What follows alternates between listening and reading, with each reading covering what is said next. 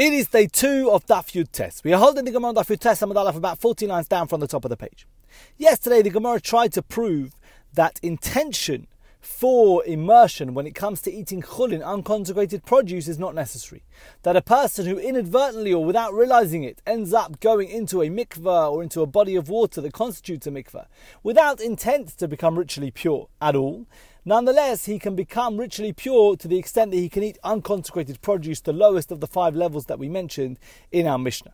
So the Gemara now today attempts another proof at this principle.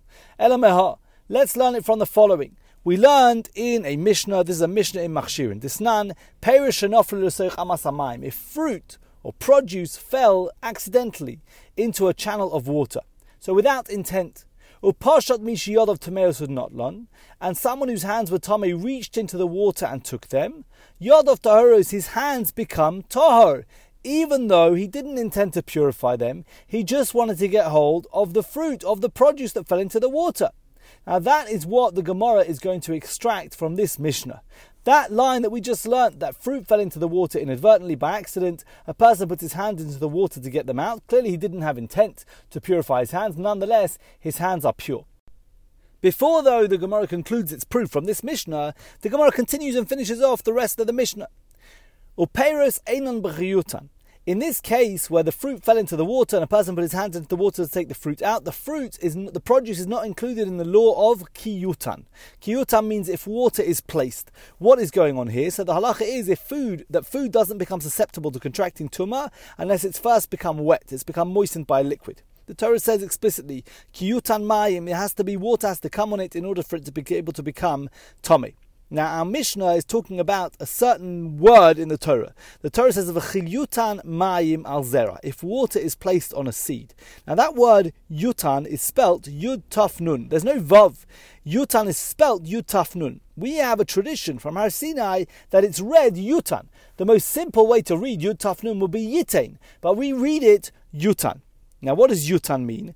Yutan means it is placed. Something falls upon it. Water falls upon the produce.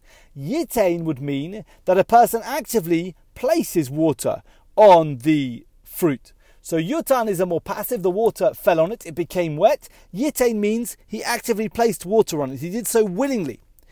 So what is the halacha that we learn from this fact that the word is spelt yud taf nun and yet we pronounce it yutan? We learn from here that just like when a person puts water, yitain, he puts water on produce, he does so willingly, so too when the water is indirectly placed, passively so to speak, yud vav tafnun, yutan, when it's placed on the food, the moistening also has to occur with the person's approval. In the same way that would happen, he would have approval when it's yitain, when he actively places the water. So that's what we learn from the two pronunciations of this word, yud tafnun, yitain, dum yutan. Yutan and yitain have to be the same. In the same way that when a person actively, yitain, places water on the produce, he does so willingly. So too when the water is indirectly, yutan, placed on the fruit, it is happened with the willingness, with the intent, with the active, tacit agreement of the person. So in this case, the Mishnah says the fruit are not included in this law of kiyutan because there was no intent. The fruit fell into the water by chance and the person put his hands into the water to take them out. So there's no intent at all for them to become wet. The Mishnah continues, but if after the fruit accidentally fell into the water, a person thought, there's an opportunity here for me to wash my hands. I'm going to do netilas yadayim when I put my hands into the water. So he actively wanted to make his hands wet and wash his hands. Yodov tahoros, his hands are tahor, obviously, because the Mishnah already told us you don't need intent to wash your hands. And this time the produce is included in the law of kiyutan. Because this time, Rashi says, he had intent to put his hands into the water and make his hands wet, and therefore he also had intent. At this stage he shows his agreement for the fact that the fruit fell into the water and became wet. So that shows that he wanted the fruit to become wet. Now that's the end of the quote from the Mishnah, and we have now proved our point. We've proved, as we said at the beginning when we quoted the Mishnah, that intent is not required for washing one's hands for chulin, for unconsecrated produce, as we saw very clearly at the beginning of that Mishnah that we quoted. That fruit falls into the water accidentally, a person puts his hands in to take the fruit out, and his hands already become ritually pure for chulin, for eating unconsecrated produce, even though he had no intent to wash his hands. He just wanted to get the fruit out of the water. So now we've proved the point. The Gemara now challenges this law. Eisvei Rabba Rav Nachman. Rabba challenged Rav Nachman from our own Mishnah. Our Mishnah in Chagiga. The Mishnah says, Hatova l'chulin v'huchzak l'chulin. If someone immersed himself for the intent that he's going to be able to eat unconsecrated produce, for chulin, and he intended to purify himself only for chulin, for unconsecrated produce, asa l'maser, he's prohibited from eating maser sheni. So the Gemara says, doesn't that seem to imply huchzak in, lo huchzak lo? That it's only if he intended to purify himself for chulin, for unconsecrated produce, then he becomes ritually pure for unconsecrated produce. But if he didn't intend, he's not permitted. It seems from the Mishnah's language that only if huchzak, only if he specifically intended to purify himself for chulin, does he do so. But if it was not intentional, if he didn't intend to purify himself for chulin, maybe he doesn't become ritually pure for chulin. So the Gemara rejects this. The Gemara says, Hachikam, no, the Mishnah is just saying as follows,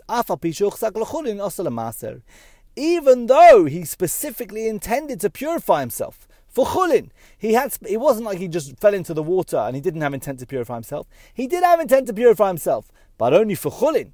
So therefore, he's not ritually pure for maser. In other words, even though he had intent to purify himself, since it was for chulin, it's not good enough for maser. That's all the Mishnah is saying. But indeed, if he didn't have intention at all, he would still be pure for chulin. The Mishnah's point is, if he intended for chulin, it's still not good enough for maser. The Gemara continues with another challenge to this law. Another challenge to the law that a person who washes his hands without intent for purifying them, he can still become ritually pure for chulin, for unconsecrated produce. Eisvei, they asked another question, Rabba asked another question on Rav Nachman from our Mishnah. The Mishnah continues and says, Taval v'lo huchzak. What if a person immersed himself without intention for tahara at all? He just went swimming. He just wanted to go for a wash. Ki'ilu lo taval. The Mishnah says it's as if he did not immerse himself at all. So this seems like a slam dunk proof from the Mishnah. He didn't immerse himself. It's as if he didn't immerse himself at all. My love ki'ilu lo taval klal. Doesn't that appear to say that it's as if he didn't immerse himself at all? In other words, even for chulin, even for unconsecrated produce, the Mishnah says explicitly, if he immersed himself without intent for tahara at all, just to bathe, it's as if he didn't immerse himself. That seems to imply very clearly that he's not even ritually pure for chulin, for unconsecrated produce. So the Gemara rejects this interpretation as well. The Gemara says, no, the Tana just means ki'ilu lo toval lemaser. It's as if he didn't immerse himself for maser sheni. Aval toval lechulin, but he did immerse himself for unconsecrated produce. In other words, what the Mishnah is saying is, if he went to the mikveh without intent, and he didn't intend for any purification, he can't eat maser, but he can still eat chulin. Now, there's a question here that we have to deal with that Tosfos asks. The question is, we have two clauses in the Mishnah that we've just learnt. One is, if someone immerses himself specifically with intent to eat chulin, then he's forbidden to eat maser. The second one is, if he didn't have any intention at all, he is forbidden to eat maser. Can we not learn one from the other? If I know that when he had intent to dip in the mikveh for chulin, that he can't eat maser, don't I already know that if he didn't have any intent at all, that he can't eat maser? And Tosfos answers, in the second answer of Tosfos, Yesh Lomar, the Imisham Reisha, Yitzi Omer, if I only had the first case in the Gemara, in the Mishnah, that a person specifically had intent for chulin, that he's not able to eat maser, you might have thought that Tzvei Odef Lo Huchzak Klal LaMaser Mehuchzak L'chulin. You might have thought, okay, if he had intent to dip for chulin, he can't eat maser. But if he didn't have any intent at all, maybe he would be able to eat maser. The only reason why he can't eat maser in the first case is because he had specific intention for chulin. So he removed his mind from thinking about maser altogether. He only was going to eat chulin and not maser. But you might have thought that if he didn't have any intent at all, maybe he would be able to eat maser. And therefore we have the second case of the Mishnah as well to teach us, not only in the case where he had intent for chulin could he not eat maser, but even where he didn't have any intent at all, he can't eat maser. The Gemara continues, Who saw the dochi de kamadchile? Rabbah was unconvinced by Rav Nachman's responses to his questions on the Mishnah. Rabbah really thought that the Mishnah was a good proof against this principle. The Mishnah really has a couple of good sentences in it which indicate that if a person doesn't have intent for ritual purity when he goes to the mikveh, then it doesn't help him even for chulin. he thought it was convincing, his proof from the Mishnah. He thought Rav Nachman was just pushing him off. But then he went out and investigated and he learnt some more and he discovered Rav Nachman was correct. The Tanya, he learnt a brisa. The brisa says, if a person immersed himself and did not have any intent for tahara, he's forbidden to eat maser sheni, but he's permitted to eat chulin. So this brisa explicitly says that intent is not required for immersion when it comes to chulin, when it comes to unconsecrated produce. We're going to hold here for today. I wish you all a very good day.